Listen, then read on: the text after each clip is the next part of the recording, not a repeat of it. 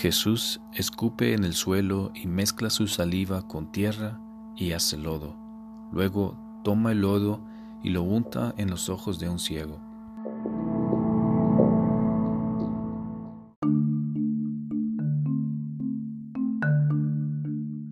Qué escena tan confusa debe haber sido para todos aquellos que estaban allí. Sin saber que Jesús era el Hijo de Dios, deben haber pensado que era un cretino jugando una broma realmente cruel a un ciego. Sin embargo, dado que Dios tiene poder sobre todas las cosas, Jesús da vista al hombre que había nacido ciego.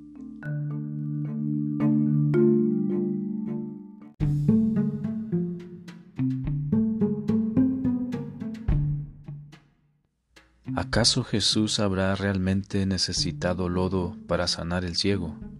¿Acaso el poder curativo estaba en el lodo? Apuesto que si haces lodo y lo untas en los ojos de una persona ciega, la ceguera permanecerá a menos que Jesús quiera manifestar su gloria a través de ti. Pero lo más probable es que esta persona ciega te manifieste su bastón por tu linda cabeza. Entonces no hay poderes mágicos en la tierra o en la saliva o en el lodo. Jesús simplemente quería manifestar su poder, que es el poder de Dios, el poder que puede transformar la oscuridad en luz y hacer nuevas todas las cosas.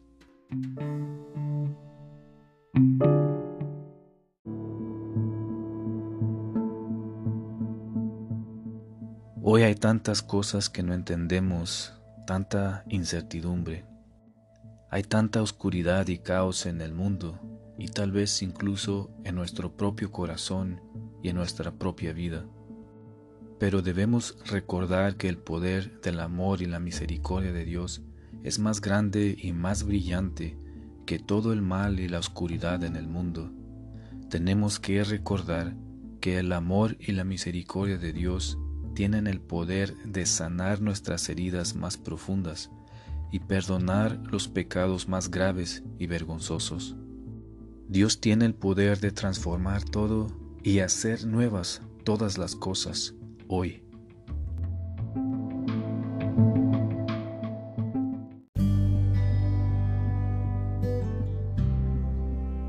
Regresando a la escena del hombre ciego, Jesús usa saliva, algo que hoy se considera casi como un arma biológica, ya que es un vehículo de propagación de enfermedades infecciosas, como el coronavirus que tenemos hoy.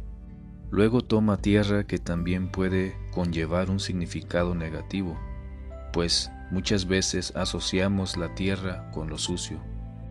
El lodo también está sucio.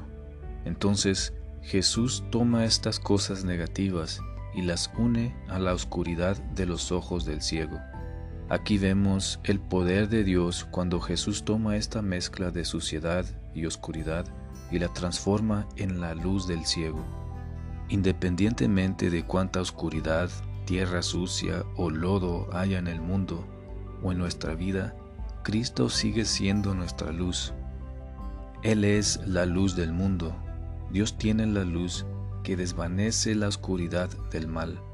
No importa cuáles sean nuestros problemas o preocupaciones, Dios tiene el poder de transformarlos en gracia y luz. Todo lo que tenemos que hacer es confiar en Él y presentarle nuestro dolor y nuestras ansiedades con fe.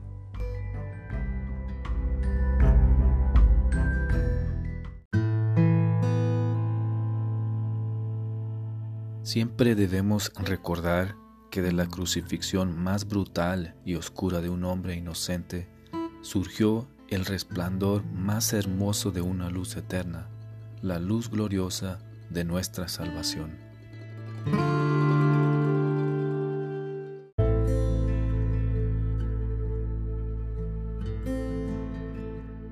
Al igual que el hombre ciego, hoy estamos invitados a creer y confiar en el poder y la misericordia de Dios. Se nos recuerda que Dios tiene el poder de transformar todos nuestros miedos y ansiedades en esperanza, paz y alegría. Recuerda que Jesús transformó la vergonzosa corona de espinas de su pasión en su resplandeciente corona de gloria. Confía en Dios y recibe su luz.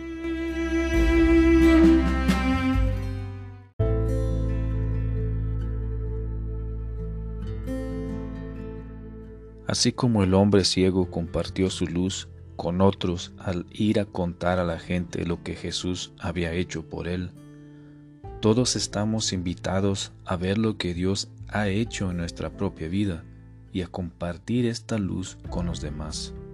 Estamos llamados a ser la luz que queremos que otros sean para nosotros. Somos especialmente llamados a compartir y traer luz a los momentos y lugares más oscuros.